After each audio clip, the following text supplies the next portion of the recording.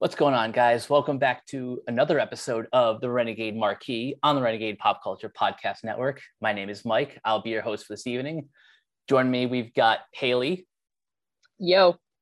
And making their Renegade Pop Culture debut, please welcome Lego. Hello. And today we are talking about Stranger Things Season 4, Part 1. And we'll talk about that release model in a minute, but first I want to get your general thoughts on the series as a whole. Lego, I'll start with you. Your general impressions of the series prior to season 4. Prior to season 4, I think it is a phenomenally made show. Not the most unique thing in the world, but has absolutely lovable characters that keeps the story very compelling. Haley, what about you? So I love Stranger Things. I'm pretty well aware that it's got some glaring issues with it, but I feel like it captures a really interesting vibe that not a whole lot of shows do. And I echo that the characters are amazing, and that's kind of what keeps me going back to this show.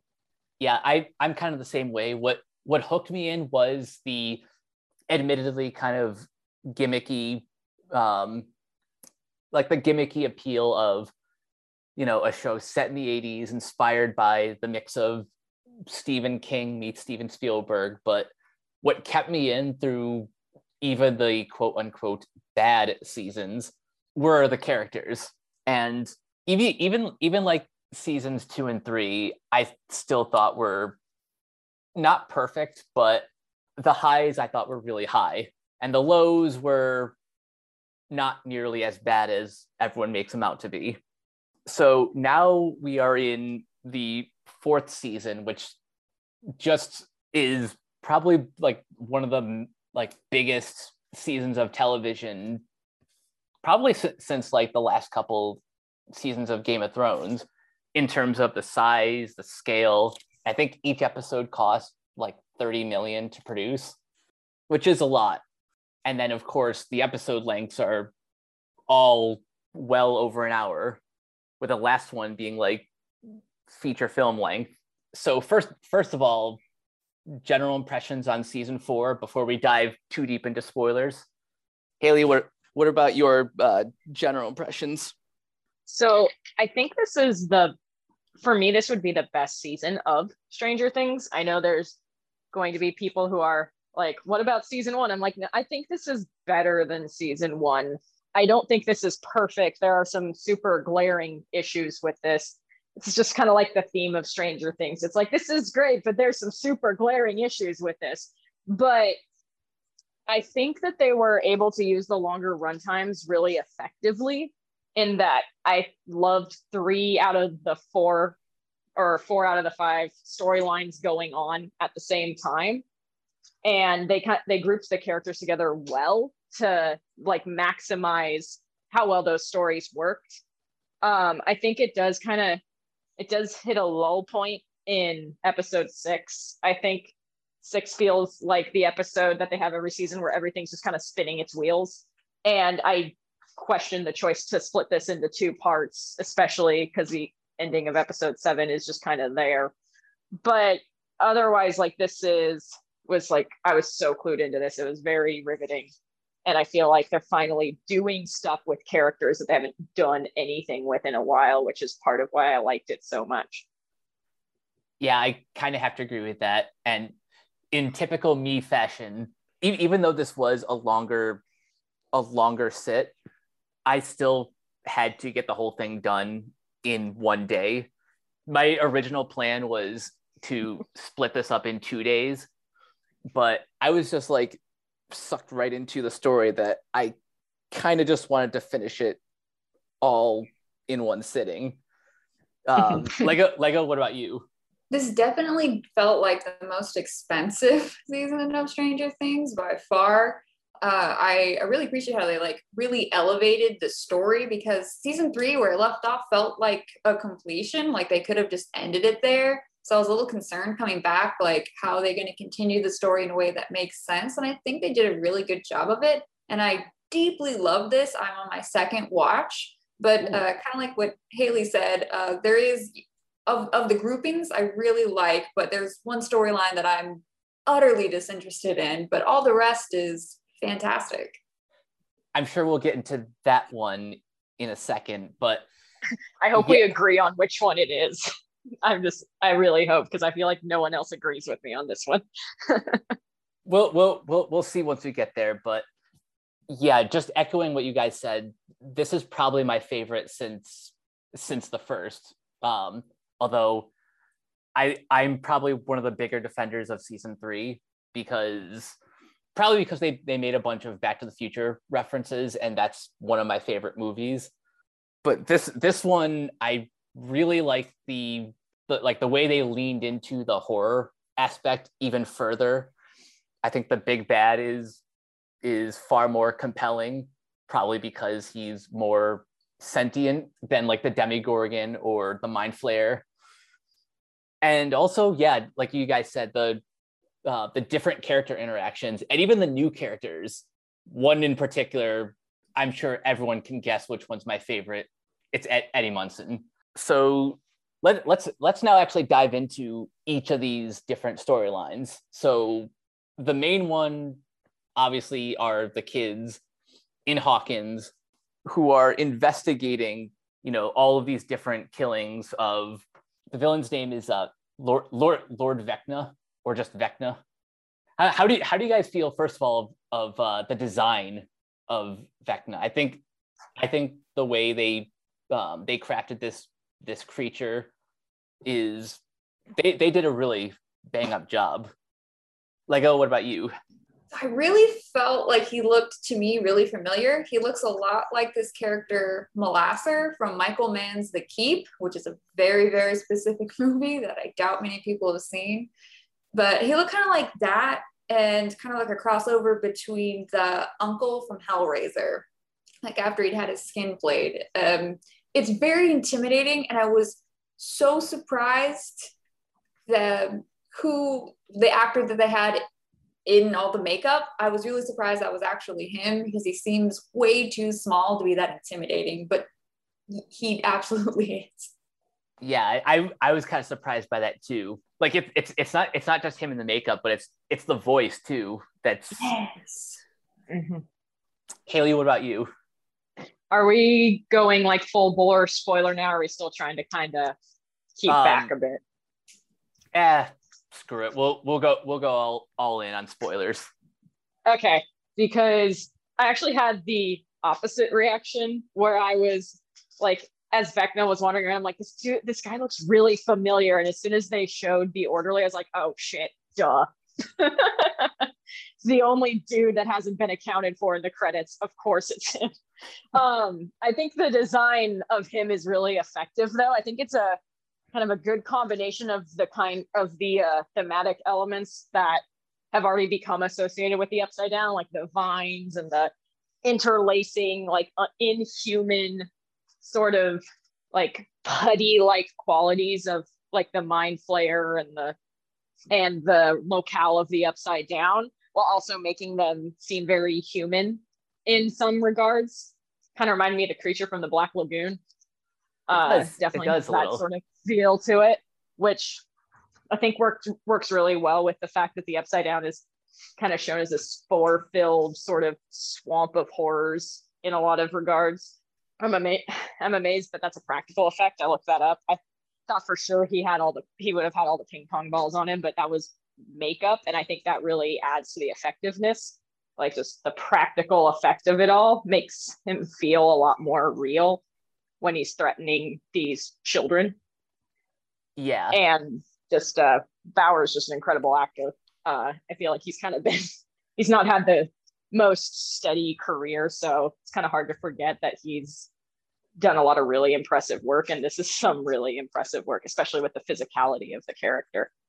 I was looking up earlier where I knew him from, and it turns out he's kind of been in all the young adult stuff. He was the young Grindelwald in both Deathly Hallows and Fantastic Beasts, and he was also a character in in Twilight. I And forgot he was in Twilight. And he was in 2 different Shakespeare projects. He played a character in the Roland Emmerich movie Anonymous, and he was in I don't know if you guys remember that limited series from 2017 just called Will. I don't. I do not. But he's also in Sweeney Todd. Yeah, that was his first role. Mm-hmm. But yeah, I thought he did a really good job in this. Mm-hmm. So we have the kids in Hawkins, and one of the new characters that we meet is the leader of the D&D club, the Hellfire Club, Eddie Munson, who is played by, let me get the actor's name. Joseph Quinn. Yes. If you know me, you know pretty well why he'd be my favorite character, because of all the heavy metal aesthetic that he's got going on. I just took one look at him in the season 4 trailer where he's where he's like shredding in the Upside Down. I'm like, yep, this is it. I knew this was going to be my favorite. What about you guys? It actually took me a little bit to warm up to Eddie as a character. I think one of my only issues outside of the main glaring, terrible plot line that I didn't like, that we'll talk about later, is that his intro is very oddly written. Considering the arc that he goes on through the rest of the story, it's almost like he's too much of an ass in the beginning. So for a couple of episodes, I was sitting there wondering when the table was going to flip and we were going to see his actual personality again, kind of a thing. But once he started actually going on the journey with the rest of the kids, I was like, oh, okay, they were trying to misdirect us and it just kind of came off weird. And then I was like, okay, I like this guy. Because at first I was like, oh, this is just neuter Billy, and I missed Billy. Like, if they were going to do this, just figure out a way to revive Billy. That's not what they were going for. I think the actor does a really good job with portraying Eddie's theatricality. It would have been easy to not sell that very well, especially in the actual D&D game, and he did a really great job with that. And I think it's a hard character to get right and to nail kind of the emotional beats of. And I think the actor Quinn, he did a really good job. This is part of why I hate where this season ended, because you could tell based on the stuff happening with him in the last episode that in whenever the next 2 episodes come out, he was really gearing up to be a huge part of that. And we were really finally starting to get a sense of what Eddie wants out of this and where his trajectory is now going to lie. And then it's just like cut off. And I was like, they picked such an unsatisfying point to end this season. But yeah, I would say I went lukewarm to good on him. So he's not my favorite of the new characters, but I'm sure he'll grow on me just like Steve grew on me. I will concede though, like watching the show, I was a little unsure. Like his introduction, like the scene in the cafeteria, that was a little bit off. But once we actually watched the campaign itself, I think that's when he really kind of found his voice. Lego, what about you? Oh, see, I see it very differently. He definitely is my favorite new character, but his intro in the cafeteria where he's lowering his voice to read the article on DDD, that's a very conservative spin on it, while, I Was a Teenage Werewolf by the Cramps were playing. From the get-go, I'm like, okay, this is the kid. This is the guy. And then from there, he's just a spaz who gets wrapped up in this thing that is way too difficult for anyone to believe. And he's just trying to fight for his freedom. I'm here for this. Let's go to Mordor. He's such a sweetie. And I need him to be vindicated.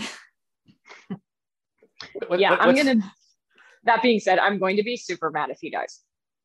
Even though I'm not the most sold on him, because that's just like, I'm like, don't kneecap this character like you did with, what's his name, with the slushy from last season. Like, God, what was his name? Alexi? No.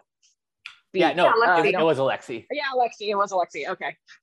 No, I agree with that. Like, I really don't want them to kill off this character because he adds such a fun energy to the core cast.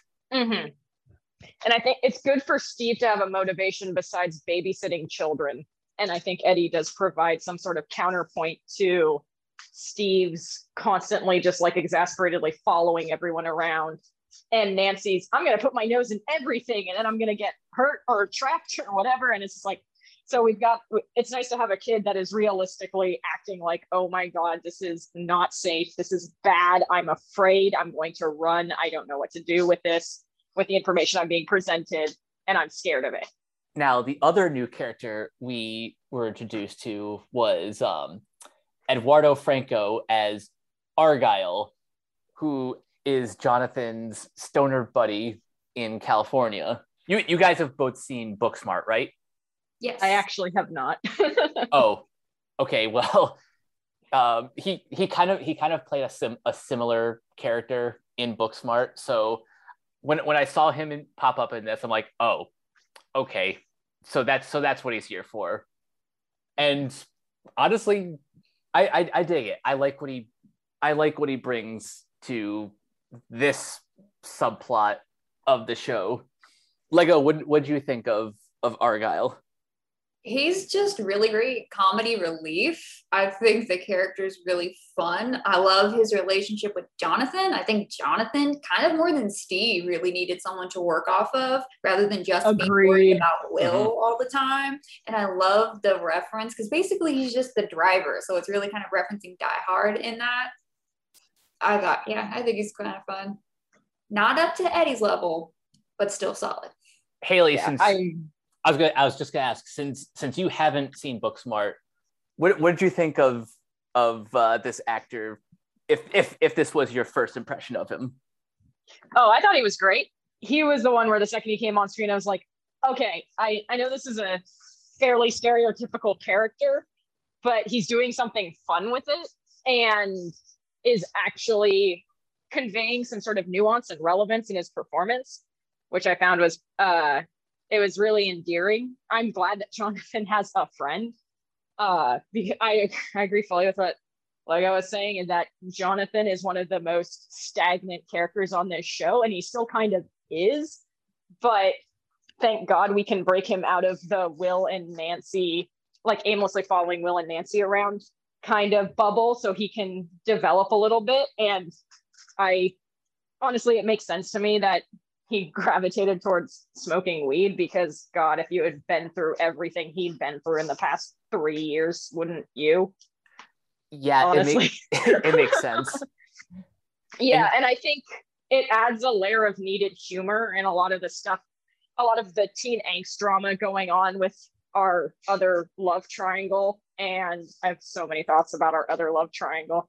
And I think it actually adds, when their journey becomes clear, what's going to happen with the 4 boys trying to get to 11, he adds a lot by being kind of the counterpart to Eddie, where it's like Jonathan and Will and Mike know they can't explain this to Argyle. Like, it's one thing to explain to Eddie, who's been stuck in Hawkins for all the disasters that have gone down.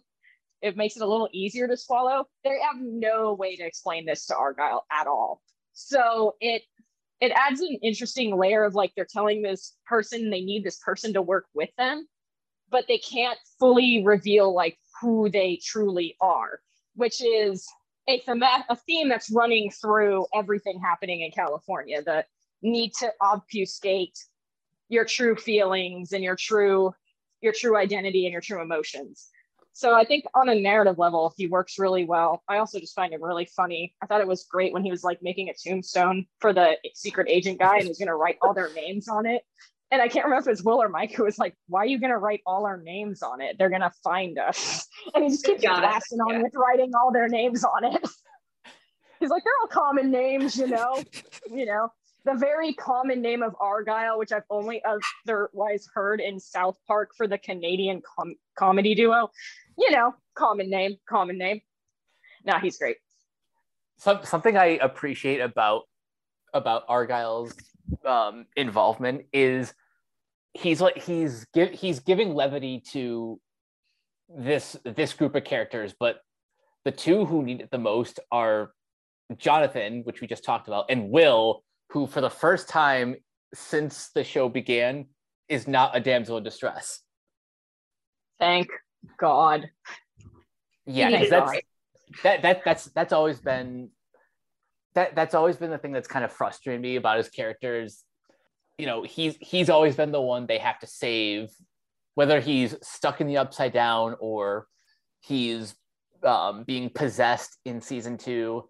I don't even remember anything about him in season 3 other than the season 3 plotline was terrible because for half of the season it was a plotline where he was feeling distance from all his friends because he's in a state of arrested development. He was kidnapped for a year and then possessed by the mind flayer. Like he's basically missing a year and a half of his life, and he's trying to still hold on to the things that kept him with his friends, and they're moving on to girls and parties and sports and stuff. And then the second half of the season, they literally never address it again so he can be a human tuning fork to find the fucking mind flayer. It's just like, oh my God. Yeah, so I'm just so glad that they gave him something to do in this season. Did you see that they accidentally have this season taking place on his birthday that apparently everyone forgot? I like that adds another entire layer to just his plot line. Like, God, imagine doing all this dumbass shit on your birthday. Just I love the explanation that they just forgot about his birthday. But that seems plausible in the worst, Fair. Like in show and out of show. I will say that the only problem I have with that ties into another plot line. So once we get to that one, I'll talk about it. But I think it's depressingly in character for Mike and Elle to totally forget it's his birthday. Yeah. I think Jonathan would remember if he wasn't high out of his mind. But it's depressingly in character for the consistently third wheeling everyone, Mike and Eleven, to not realize it's his damn birthday. Yeah, that's very true. So the other plot line, there's actually 2 more. Oh, right. So one of them is we get to see not only how Hopper survived, but how he ended up in Russia in this super secret prison. So Lego, I'll start with you. A, how do you feel about knowing how Hopper survived? And B, how do you feel about his arc just in general? About how he survived, I mean, in a show full of just ridiculous supernatural stuff, that seemed like the most ridiculous, but okay. I could not have been less interested in the whole Hopper situation. I really think he should have stayed dead in season 3, and it really lowered the emotional value of season 3's ending by having him survive in this really ridiculous way. David Harbour plays this character so well. I absolutely love him, but sometimes you got to kill a character off. And in a show that is so filled with characters, it was just, this whole storyline just felt so unnecessary and completely stopped the plot. It has nothing to do with the plot that's going on in Hawkins, which the rest of the show is about. Yeah, it's just, I don't know, it felt very clunky. Mm-hmm.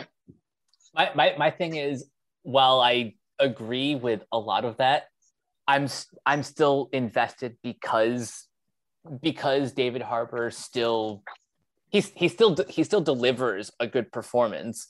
And one of my favorite scenes is the one where he's having a heart to heart with not Yuri, the other guy. Enzo? Yeah, or yeah, I think it's Enzo. No, the guard.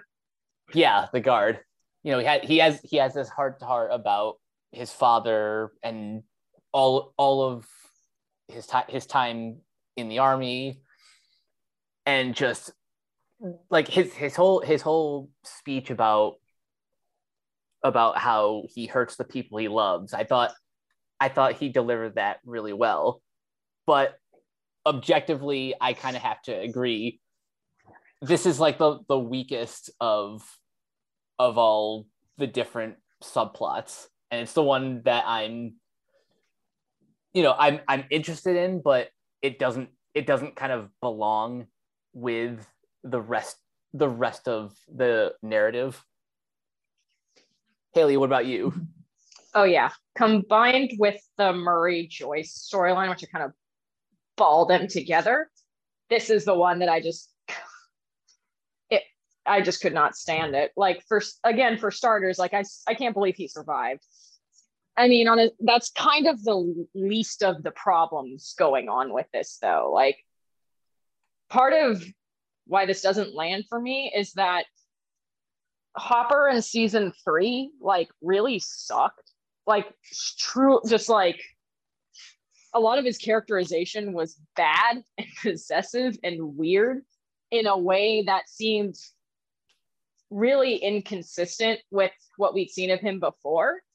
But we got a little nice button on the end of season 3 where he sends that heartfelt letter to Elle that kind of ties up some of the, like, I know I did wrong. I know I didn't do this great. I know I haven't, but I always love you, all that shit.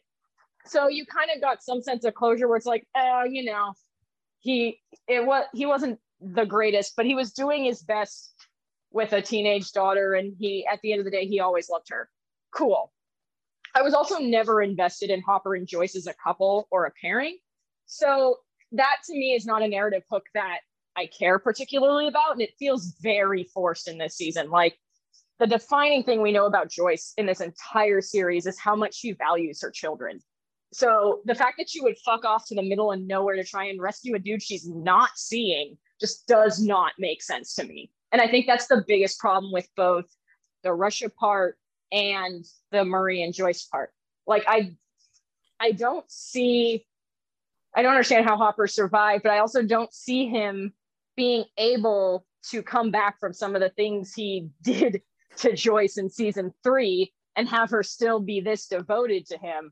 And I also don't see Joyce abandoning not only her kids, but some of the Wheelers out in the middle of California with no supervision to go to Russia at the behest of a conspiracy theorist who has notedly fucked her over a couple of times. Like, it just makes no sense to me at all why this plot line happened. And like, okay, we got this nice moment where Joyce and Hopper hug, but like, again, I'm not invested in their storyline. Like, he screwed that up in season 3. Pretty definitively screwed that up in season 3. Like, it feels like when Glee would change the pairings in the show because the internet wanted them to. That's what this feels like. This feels like too many people really liked the idea of Joyce and Hopper, so they're going to brute force it into this show. It's frustrating and it's boring. The plotline is beyond boring. Like, there's not a whole lot of narrative thrust to it because it's so disconnected from what's happening both in Hawkins and California. So it doesn't feel like a natural progression, and it kind of halts the momentum of anything happening until we get to episode 7, where for some reason Russia has decided to maintain a mind flayer as some sort of Roman Colosseum style fighting force to kill inmates in gulags. Like, okay, I guess that's happening now. That was the most interesting part, but interesting in kind of like a what the fuck was that kind of way. Yeah, I really didn't like that plot line. If we want to start talking about Murray and Joyce, I have way more feelings on that side of it than Hopper's, because Hopper's plot line is getting hurt, breaking out of prison, being put back into prison, having a sad moment, breaking out of prison, getting sent back to prison, having a sad moment. It just kind of feels like a washing machine loop. I have so many feelings. I did not like that plot line at all. Like, I think the most damning thing about it is you could almost completely excise it by having Russia just kidnap Joyce. There you go. They kidnap Joyce because they know she's close to Elle. Now everything ties in together. We We can still get Hopper's speech about how he ruins everything he touches, which would make a lot more sense and would feel more natural if he was telling it to Joyce. And it would connect them to the ongoing plot. Yeah. Instead, we get more forced comic humor from Murray, who's a character I've never liked, and I do not understand why he's still here. That's always kind of been the problem with certain characters who were introduced for like one season, but then people liked, or maybe the showrunners liked, so they kept them around for longer than they need to be.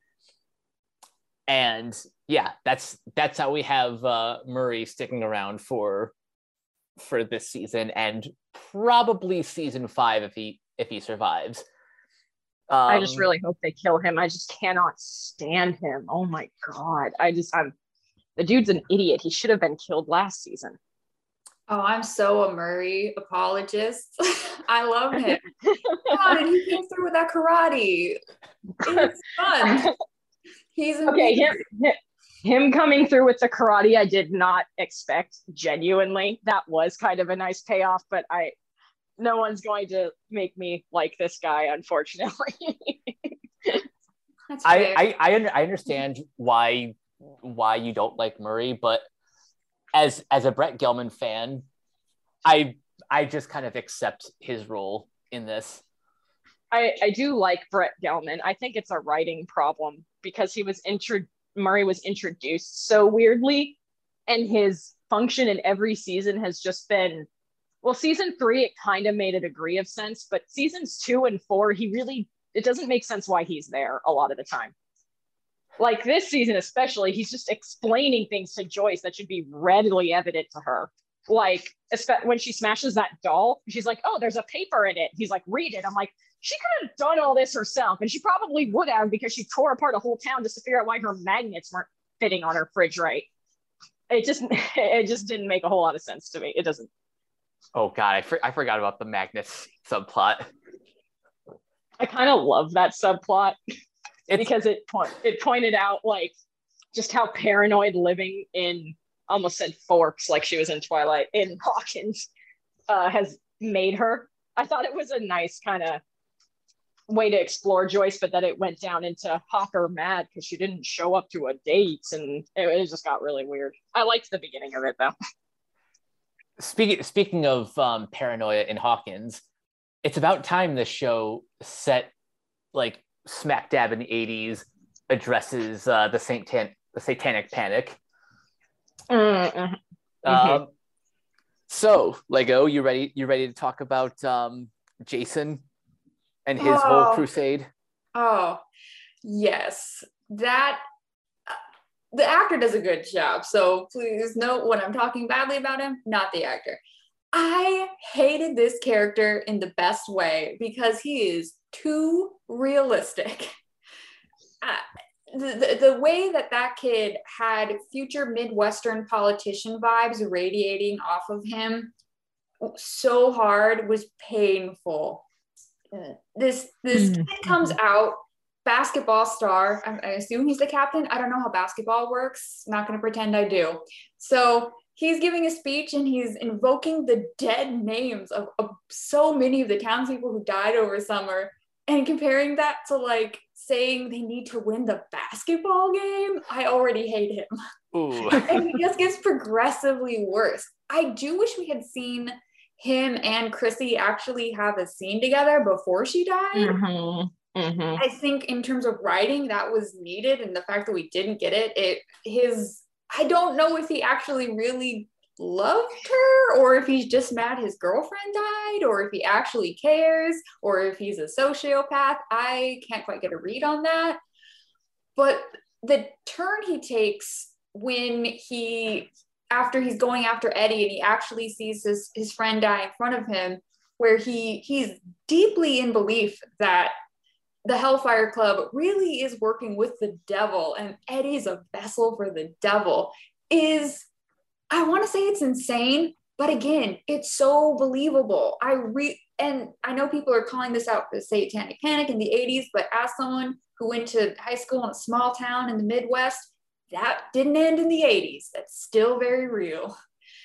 the actor does a great job of portraying that, I don't know, severity of the character and the intensity he has and the charisma. But man, I really need him to get killed. Really need him to get killed. He, like, of all the character deaths, he definitely has it coming the most. By the way, the actor's name is Mason Dye. And yeah, for playing that sort of like I'm only assuming that he's like a devout Christian, just like the way he's so like convinced that this is the devil's work, and Jason is like the vessel for all of these terrible crimes. Like, yeah, that all just adds up. Haley, what'd you think of this subplot? I think it was necessary at this point. Like, we're at the point where 4 seasons in and at least 25 teenagers have died in the past 2 years in this town. Like, it was starting to stretch credulity that somebody wasn't thinking that something supernatural was going on outside of our main cast. But from a historical perspective, I like that that's the angle they took. And I also think it helps that with Jason, they're kind of evoking in a lot of different ways kind of the yuppie sociopath, which isn't really a character type we've seen a whole lot. And it's a character type that actually comes up a couple of times in this season. Like, Jason has some very strong Patrick Bateman vibes going on, like speeches about morality and shit that he clearly doesn't believe in, just the general appearance of him, the clean cut, all American guy. The complete disconnect he has mentally with who his girlfriend is and who she actually was. I think I'll play devil's advocate that I think him not having a scene with Chrissy actually works really effectively, because it does show us that he literally has no idea what she was actually like, and I actually wish we'd gotten more about what Chrissy felt about him, because it felt like her spiraling out of control was all related to her family and her mother. I would have liked to have seen something about, like, how does she actually feel about Jason? Like, does Jason feed into her insecurities and is making her a target for Vecna? Does she think Jason sees her at all for what she is? Was she pregnant? Like, I know the show is probably not going for that based on everything coding and eating disorder, but was Chrissy pregnant is probably something they should have resolved, because there was a lot of similar framing there between bulimia and pregnancy. But I also think the actor is really impressive, because that's a role that can totally turn into scenery chewing, and you've got to compete with other characters like Billy, who are able to make their menace so like ominous and tense and whatnot. And the actor does an extremely good job. I think the progression of the plot line is one of the few that actually works with the truncated season, because where we end with that plot line is basically like the entire town is going to brutalize these 5 kids if something is not done immediately. And I think that's a great place to leave the menace of that plot line. I like the approach to the satanic panic element there. So it's not so much the psychological abuses that happened in a lot of these cases where kids are testifying about completely nonsensical things and everyone just got swept up in a panic. It's very real. It's a very real assumption for these people to make. And because we already had budding Patrick Bateman demonstrate his oratory skills, it makes sense that a speech from someone like him would inflame this kind of anger and viciousness in a town that's been so brutally beat down by so many different sides over the past couple of years. Yeah, I really liked his character. I also liked that his character gave us an outlet to see, to have Lucas build character, because Lucas has been one of the most underutilized characters in the whole show, I think. And this season gives him a lot to do, both with not remembering this character's name now, the captain that we've been talking about, but also with Max as well. Like, he feels the most realistically trapped, I think, of all of the characters. Like he's trying to make new friends because he doesn't want to stay in the same bucket that his friends are staying in. He wants to make new friends. He wants to improve himself. He wants to be something better. He thinks he finds something better, but it's way worse. And he wants, regardless of if his relationship works out, he wants his friends to be safe. So there's a lot of interesting push and pulls with Lucas that I think this captain is helping to bring out too. So yeah, no, I agree with that everything about Jason and all of his teammates, it does give Lucas a bit more meat on the bones of his character arc. But I think the standout of the returning cast, well, there's two. The first one is obviously Lucas's sister Erica, who is just she's a badass in every way imaginable. I'm so glad they figured out what to do with her character. She was nigh insufferable in season 3, and they kind of figured out how to rein it in. Yeah, and just the fact that she gets to be more directly involved in the main plot is it's fun. It's fun to have her be a more active role and not just the stereotypical little sister. Lego, how do you feel about Erica's involvement? Oh, Erica is my favorite character. She's the best kind of sass. And I love that she's definitely one of the more important characters because she's in this really interesting role this season where she's kind of being a voice of reason for the adults and trying to defend the rest of the kids in Hawkins. It's not working very well, but she's at least trying. And she's coming in with a lot of sense. And I think a lot more people listen to her over, let's say, Dustin, who everyone kind of ignores. So, yeah, I absolutely love her. And the actor, I think it's Pariah Ferguson, is doing just a phenomenal job. Yeah, she's like the bridge between the two generations.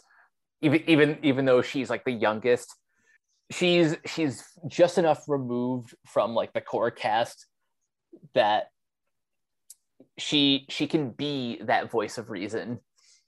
And then the other standout obviously is Sadie Sink doing a bang up job as Max, who is going through so much trauma after what happened at the end of season 3.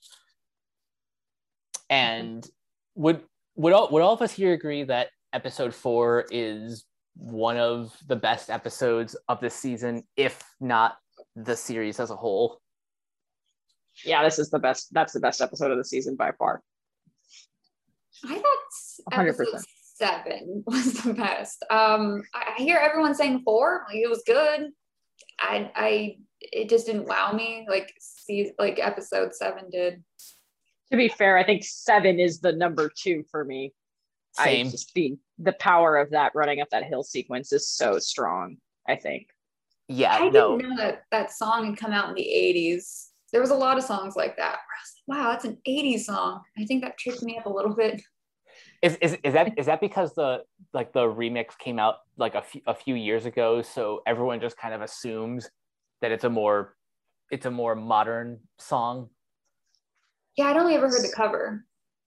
There's been a couple of covers that have come out that came out in like the 2000s. I think the Placebo one, if you were an emo kid, the Placebo one was a big deal. That was how I first heard that song. And then the remix that you're talking about, that was a big deal just a couple of years ago. The Running Up That Hill also has a timeless quality to it. Like, the production of it is extremely modern. It feels like Sophie or the late Sophie or like a Caroline Polachek could have written something like this. So I totally get why people are like, whoa, what's this? And like streaming the hell out of it because it's really timeless. But I also get why people are like, this is an 80s song? Really? Well, it works either way for that scene. Yeah, regardless of what episode is the best, that sequence I think is the best. Like, just, I really thought they were going to kill her. I really thought she was going to die. And it's ridiculous because it's like, I've seen the trailer, she's in scenes that haven't happened yet. But the way they constructed that whole sequence with the music and the sound editing and the visuals and not enough things can be said about Sadie Sink, who, like, every season there's like a different acting standout, and my God, she's just doing so much here to convey like the deep wellspring of pain inside of her. Like, she had to deal with an abusive stepfather. She lost a brother that she has understandable, extremely complex feelings about. She had to watch him die in an extremely brutal manner. At the same time, she had to watch her best friend have a slug just completely removed from her leg and all kinds of other horrific shit. She doesn't feel like anyone can relate to her. And she's dealing with a chronic illness that turns out has been brought on by Vecna. Like, that's a lot to convey for any actor, much less a young actor. And she nails it. She really nails it. Yeah, no, she is just spectacular in this season.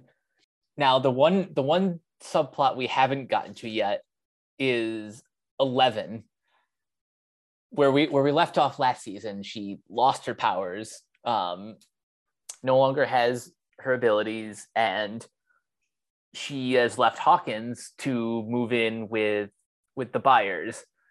And naturally, because this is high school and she's kind of different, of course they got to show her getting bullied because, you know, the Stephen King comparisons are still kind of there. But how do you guys feel about her training sequences in, I guess what they're calling it, Project Nina? Haley, we'll start with you. So before we get too far into that, I want to spend approximately 5 hours talking about how Will kept acting like he was going to pick the worst possible time to come out to Mike at every opportunity. Like, 11 brain, someone with a skate. Oh, time for some really deep eye contact. I'm like, Will, no, this is a bad time to do that. And it was constant. I actually really enjoyed that element of it, where it's just like, he's being so blatantly obvious and no one is paying attention to him. Like, I just really wanted to bring that up because it's just, I know it'll probably get resolved in the last 2 episodes, but it was starting to get really comical how, like, anytime anything bad happened to 11, Will would be like looking at her like, oh no, not again. And then he'd see Mike and be like, oh my God, it's Mike. Just like, Will, focus on the task at hand. Will, I understand you find him attractive. So does the internet. Like, just get back to what 11 just brained a girl with a skate. Figure it out.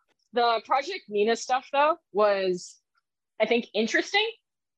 It really picked up in the last 2 episodes once I started figuring out, like, oh, right, the orderly is obviously Vecna. There's something deeper going on here. We haven't heard anything about 11 suggesting that she caused a massacre. So this new bit of information is like suspect anyways. But and also just seeing Brenner again, I was like, oh, fuck that guy. Why is he here? And I really appreciate that the show clearly is not trying to redeem him in any way, because I was worried that's where it was going. But no, it's very clear that Owens is like, we don't want you here. The only reason you're here is because you're the only person that can actually help this girl. And the second we sense that you're doing something off, you're gone. And he already got close to that line anyways. I was like, okay, I appreciate that. And it's interesting to have 11 confront her abuser again to try and save everyone she loves. Like, there's a lot of interesting metaphors for dealing with buried pain in this season, like with Max and the music and freeing herself from Vecna, just Vecna in general, everything with the Creoles. Like, thematically, I don't like that Brenner's back because dude's a fucking asshole, but I like that we're more deeply exploring this with 11. Like, I would say for the past 2 seasons, 11's kind of plot line has been to get caught up in some weird machinations so that she can't just solve the problem immediately with the season, you know? And that gets a little old. I appreciate that her not having her powers has led to her confronting her history of being bullied, her history that has always framed her as a victim and one that violently lashes out and blames her for fighting back against people who have done way worse to her. And then actually allowing her to understand like the circumstances of how she got to where she is and the memory she's buried and what she needs to do to kind of overcome still the deep shame and feelings of like the self-loathing, the calling herself a monster and everything. It seems like the way the season is going, it's setting her up to actually kind of be the triumphant hero that the writing lazily let her be at the end of seasons 2 and 3. So I definitely want to see what happens when she fully regains the use of her powers, because we're seeing flickers of it. And the season again, I just cannot say enough worse things about where this season cuts off. I swear to God. Like, just put the whole thing up. I don't understand it. Lego, is this the reason why episode 7 is your favorite? Episode 7 is definitely my favorite, specifically for Jamie Campbell Bower's performance. Just utterly mesmerizing. I thought he really blew it out of the park. That's not an expression, but I'm going to maintain it. Yeah, he did a phenomenal job, and the whole thing was just so interesting. And I did like that we mainly focused on that storyline and the Hawkins storyline. We didn't see the kids in California at all. We still went to Russia, but I kind of fast forwarded through that, to be honest, to just stick to this episode. I just thought it was edited and put together in a way that was a lot more interesting than the first 6 episodes for me.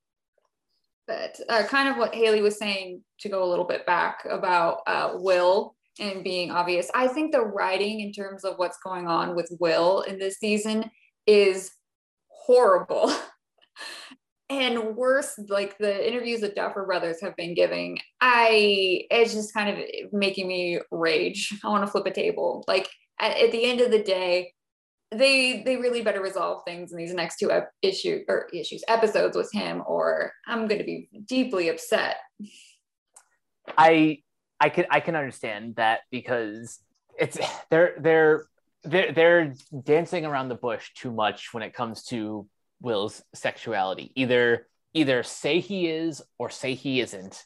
I don't really agree with the idea of his sexuality being like a reveal, like, you know, like revealing the identity of like a villain. His sexuality should have just been part of his character, like from the start. Or maybe not, because in the first 2 seasons, like the kids were, you know, busy being kids and dealing with all of the upside down stuff. But as they're getting older and, you know, figuring out their own identities, yeah, that really should have been addressed sooner. Yeah, I definitely agree with that. If they don't commit to something at the end of this season, it's like the biggest queer baiting crock of shit since Sherlock at this point. Like, the dude brought an Alan Turing project to school. Like, there's coding, and then there's like coding. But I also don't want this to turn into a thing where Will and Mike have the obvious talk about it and then Will dies, because that also feels like it could be a possibility. I'm just like, he's got the sad painting of sad. This is not seem like it's going to go in a good direction. Honestly, I feel like the one moment where Will's inappropriate eye gazes could have worked is when they were both sitting on that car and talking about stuff. And it's like, they should have just ended this point there and then, so that the rest of the season is them working together to get 11, because it's pretty obvious from a character perspective that both of them can sense the elephant in the room, or that there is an elephant in the room, at least Mike's not bright, so I'm gonna caveat that maybe he somehow has not picked up on this, but they need to do something with it. Like at this point, like I don't want to give the at the same time I want to give the Duffer Brothers the benefit of the doubt that they don't want to spoil anything for the last 2 episodes, but also don't want to give them the benefit of the doubt, because I think every Supernatural fan knows what it's what you think actually means.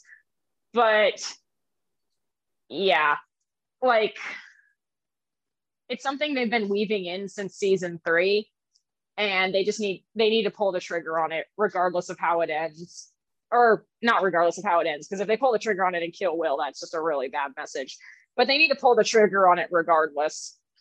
And it's kind of sad coming off of the season with Robin, where they actually did handle her sexuality fairly well and are continuing to handle it fairly well.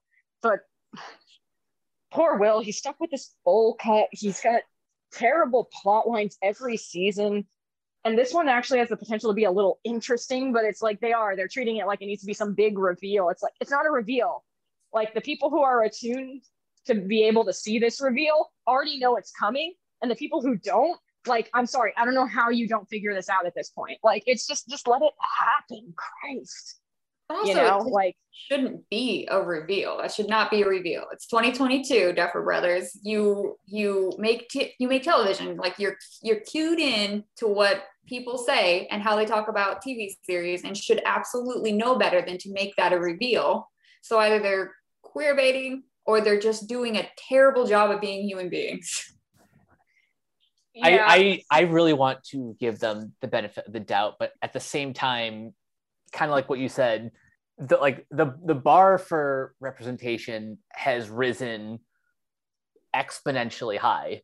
I know I bring this up every opportunity, but for as much hot water as Disney has been in other regards, the Owl House is still probably the best for that demographic in terms of LGBT representation. And right now, Stranger Things is like at least 10 steps below that.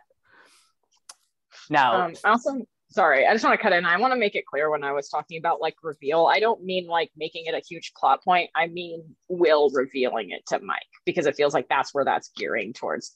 I agree this should not be a fucking thing to turn the entire plot on. But that's kind of where we're going. And I'm like, oh, okay, I guess. Moving on to another point of discussion, something I kind of brought up earlier, the fact that this season is being split in a honestly kind of awkward fashion. Earlier, Lego and I were kind of talking behind the scenes, debating the difference between the Netflix binge model and the more traditional weekly release. And I was kind of curious, do you think this season of Stranger Things should have been released just all at once, or would this have benefited from like something that Amazon does where they'll give you the first 3 episodes and then follow it up weekly? Lego, I'll let you start first. I actually think Netflix has done this before, and I think it's a good compromise, and it's similar to what they did with this, but not quite the same. So I know they did this with, oh my gosh, Masters of the Universe Revelation, where they released like the first 5 episodes, and then they waited to like the next month, so people would have to pay for a full month of their service to release the next 5 episodes. I think something like that is fine. I do prefer a binge model. If it's weekly, I absolutely forget about it. Like for Amazon Prime, The Boys just came out. I'm just going to wait till it's all out and watch it all at once. I know people who are watching this season of Stranger Things, 1 episode a week. I mean, honestly, however you want to watch it is fine, provided I guess you don't care about spoilers. Watch it however you want. By the time next season comes out, you will have watched it, and how you watched it kind of doesn't matter. So it really just hinges on what's the best model for the company, and considering, how many people tuned in to watch or how many hours are watched. I think this is the biggest premiere weekend they've ever had. And I'm looking, I think they said they had 287 million hours watched. And I divided it by the length of the show. So that means like 31 million households watched it. If my math is right, it might not be. I'm not a mathematician. So that's I mean, a lot of people are watching this, and I don't mind like the waiting like the 1 month to ensure that, you know, people are paying the next month to see the second part of the season or whatever. It's fine. It's a month, and I don't like not binging, so this works for me very well personally. Haley, what about you? So just given the state of Netflix right now, I think if they were going to do an experiment with releasing things weekly, it should have been this. I think that might have, they seem very married to the model they created and kind of came up with a compromise that doesn't really benefit their creators or them. Like, they did have a huge number of eyeballs on this because this is like their premiere series at this point. But I think this would have been the perfect time to experiment with a weekly drop, especially looking at something like what Apple TV had with Severance, where so much of Stranger Things is dependent on the I need to watch this now, the next episode now factor, which it does benefit binging for sure, but Severance just keeps growing and growing and growing. Like, I hadn't heard of it when it started, and it's become a pretty intensely popular show with similar kind of, I don't want to say post-apocalyptic, but like current era kind of technology and supernatural fears and anxieties attached to it. Personally, I'm not the biggest binge watcher, so I've never been like wanting people to not put things all up in a batch, because I just know that's not for me, and I'll get to it when I get to it. Purely from the perspective of Netflix has a problem and they need to fix it, like that's what their executives are thinking. I wonder why they came to this compromise, because it really does cut off the series at a weird point. Like, there is some narrative fulfillment in the last moments being us seeing the full picture of how Vecna came to be, but there's a lot of stuff that's kind of left hanging in a way that you can tell the creators didn't want it hanging, mainly Nancy's plot line. Like, it's pretty obvious they did not they didn't want Nancy to be that much of a cliffhanger, because she's in the middle of the episode. Her plot ends in the middle of the episode. But like, I guess I would like to know how they came to this decision to drop the 7 episodes they had and then about a month later. Like, that, it seems like an odd place to cut the series and then put the rest on. Unless it turns out the last 2 episodes are like 2.5 hours long each, then I'll be like, okay, that I get why they did that now. But I think I'm looking up the run times for those last 2 episodes just to confirm whether or not that is the reason. Because while I can kind of see from a narrative perspective the fact that 7 ends with like the reveal that the orderly is Vecna, and I can see that being like a unnatural sort of break point. I also think, you know, with the other storylines being unresolved, it would have been better to just put it out all at once. I think they just, to wrap that up, I think they just needed to commit to one extreme or another, honestly. Like, they needed to be like, okay, our ratings are not doing great. We're releasing this once a week to build up our subscriber base across a couple of months, or we're dropping this whole thing and seeing if it can mark a spike or a change in our numbers for the next couple of months. The way they did it now, I'm not quite sure what they were aiming for. So the Duffer Brothers did say that they released what is essentially the first 2 acts of season 4, and the last 2 episodes are the 3rd act, and that was the cutting point. But the issue with Stranger Things is that this is essentially just a, I don't know, like 12-hour movie, basically. So there's never going to be a good point to say like, okay, divide it here, because that's not what it is. It's a very long movie. And that's why I also think Stranger Things, specifically Stranger Things, doesn't really work well with the week to week release date the way that almost every other television show would work perfectly fine with. Yeah, that's a good point. And as I kind of described earlier, whenever I'm watching like a new season of Stranger Things, I have to finish it in like that day. I don't think I can say watch one night 3 episodes and then 2 the next day and then so on and so forth. If I'm like invested in the storyline, which I am, then I have to just see it through that day. So anything we haven't brought up yet about this season? We kind of wanted to mention a little bit about Vecna versus Dr. Brenner. I know Haley said that they thought that it didn't look like Dr. Brenner was getting absolved of his wrongdoings, but I kind of feel like it really does look like that by having Vecna be this kind of sociopathic character. It does sort of look like Dr. Brenner's kind of being vindicated in his action when really the dude is like abducting, isolating, and torturing children. He should be the ultimate bad guy. Like no one should be worse than him. He's the big bad. And he should be the reason that Vecna is a big bad. I think that's just a more interesting storyline there, rather than, oh, this kid's weird, so he's gonna weird and be a serial killer, well, a supernatural serial killer, I guess, when he could have been this like tortured human being who just really went down a bad path due to trauma. I just think that's so much more fascinating, and it creates a situation where Elle is going to be have a lot more reservation about, whatever the final battle is going to end up being between them. I don't know. I think Dr. Brenner really needs to die because he's awful. I will agree. I would agree with that.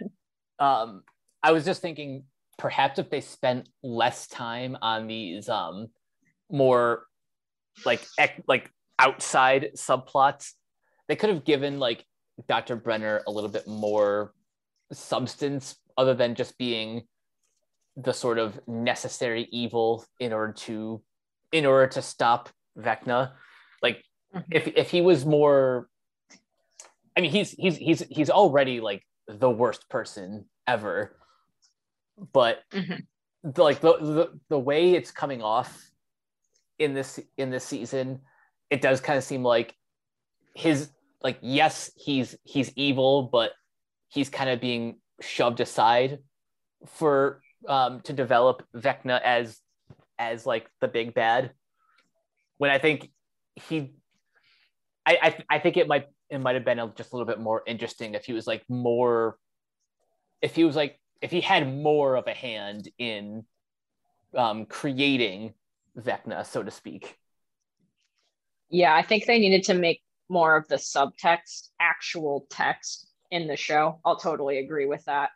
I think because I rewatched the show before watching season 4, and I think with everything we know about Brenner fresh in your mind, you're like, oh God, yeah, obviously he had something to do with this, number one, it's that he did all this, but it's not, we don't get enough of like us of being reminded who Brenner is to kind of maybe fully carry that off. Like definitely could have used more explanation there. Actually, Haley, since you just rewatched season 1, I genuinely don't remember. Did Brenner die in the first season, or did he just kind of go off into the sunset? Now I'm like, oh no, now I can't remember, and I just watched this, but I'm pretty sure they pretty heavily implied he was dead. So they had him being attacked by the Demogorgon. That's what I thought. They don't show his body. Yeah, generally the rule is if you don't see a body, he's not dead. Right. I wish that's a good point. That's a good point. I wish Stranger Things would commit more to just killing people you don't see the bodies for. Hopper, Brenner, it would just work out better in the end for everybody. Yes. They do seem to abuse that no body, no confirmation rule. Mm-hmm. The only other thing I have left that we haven't mentioned is hashtag justice for Barb. What are the scarier moments in this season is Nancy finally seeing Barb in the Upside Down. Who knew Barb would be still such a standout character 3 seasons later. I like the way that this season is confronting Nancy's guilt over that better than when she confronted her guilt over it in season 2. But I still wonder why that's a well we're returning to. Especially since we've already returned to it. That's really it. Nancy should have Nancy's whole season-long plot line is her feeling the pull between California with Jonathan and Hawkins with Steve and everyone else. So for this last episode to be oh, right, remember when you thought you killed your best friend is just really jarring. You would think that Vecna would be preying more on her guilt over clearly not wanting to be with Jonathan anymore, but not wanting to pull the trigger on that either. It just felt a little narratively muddled. I don't disagree with it in theory. I wish there had been something laid down for it in this season to make us understand why it's popping up again. I mean, for me, she did have the whole thing in season 2 where they're getting hashtag justice for Barb, but I mean, her friend died, and any teenager seeing their rotting corpse of a friend would be so traumatic. And honestly, I don't know where the majority of people are on this. I really don't care about her and Jonathan, and if they cut to one more thing of her and Jonathan, I would have run my head through a wall. So I was happy that they avoided that. But actually, you know what? No one's ever talking about justice for Benny, who died in season 1, and they made it look like a suicide just because he tried to help Elle. And now some basketball players are vandalizing his restaurant, which is closed down, which I think is far more upsetting. Justice for Benny. I miss Benny. Yeah, I fully agree with you that Nancy and Jonathan are also extremely played out. That's I can't believe we're going back to the Nancy, Jonathan, Steve love triangle like that. Oh my God. I was like, I cannot believe we're doing this right now. Keep them all single. Who cares? Yes. Pair her off with Robin if you must pair her off with somebody. But oh my God, I feel like we've done some variation of this plot every single season, and it never gets any more interesting. It never does. Yeah, I actually agree with that. And I'll be honest, there were moments in the season where I was like, Nancy and Robin together? ? That would have at least been something different. But nope, we gotta do the love triangle again. I will say this, my man Steve didn't get the shit kicked out. No, he did get the shit kicked out of him. What's wrong with me? He did. I was about to be character development, but no, he just got the shit kicked out of him by bats. At least it wasn't angry humans this time, I suppose. Progress. Steve. I don't like how many death flags they're throwing up for Steve. Steve is my favorite character. If they kill Steve, I'm pretty much I will be a distressed widow. Poor Steve. But I really don't want Steve to die. He brings something that this show desperately needs, which is just an overwhelming sense of not following and failure. He's wonderful. He's hilariously bad at what he's chosen to do with his life, but he's endearing about it. And also just his interplay with Dustin has gotten so good. And it gives both of them something to do, because Dustin was also by season 2 kind of feeling like, why is Dustin still here? And that kind of put a jolt into both of those characters, that relationship. And I think it's been great for the show. Yeah. If nothing else, this season has done a really good job of mixing up the character dynamics. Everything from Mike and Will on the stoner comedy adventure in California to the main plot in Hawkins to, while it doesn't necessarily work, I can at least kind of see what they're doing with like the Hopper stuff. But as a whole, I think season 4 is doing a lot more interesting stuff with these characters than in previous seasons. It's not always great. We've certainly expressed our issues, but overall, I'm just a huge fan of season 4 so far. So we're coming to the end of this podcast. Lego, any final thoughts? I mean, final thoughts. It's a beautiful looking show, fantastic characters. This season is a standout amongst the 4 seasons, and I'm so excited to see those last 2 ridiculously long episodes. Oh yeah, I think episode 9 is like 2.5 hours or it's something. 2 hours and 19 minutes. Okay, so they probably did break it up because the last 2 episodes are just ridiculous in length. Is that what it is, you think? Yeah, I think so. Okay. Stop. Okay. So Haley, your final thoughts on Stranger Things season 4? Like I said at the beginning, I think it's the best of the season so far. The characters, with like a couple of exceptions, they really find ways to make them work. They're not shuffling any to the side anymore. The interplay between the storylines is really well done. I didn't get a chance to mention it, but I like also the interplay of bringing in new elements to the supernatural mythology this season, but also building on the ones from seasons before. Some of the previous seasons have felt kind of like standalone things, and they make a real effort here to kind of bridge together, like, what is the full Upside Down? What lives here? How does Elle fit into this world? And I think that makes it a lot more effective, knowing that this is all part of one singular entity and journey that's interplayed with each other. It's not perfect. No seasons of Stranger Things has ever been perfect. But if you don't mind fast forwarding through some stuff that's not relevant, or if you really like Joyce and Hopper, you'll be fine. I think definitely a strong reminder of why this show picked up so much and why it's such a cultural phenomenon. Indeed. Yeah, I think if I was gonna rank the seasons so far, again, my mind could very well change depending on how the final 2 episodes end. But so far, I would go 1, then 4, then 3, then 2.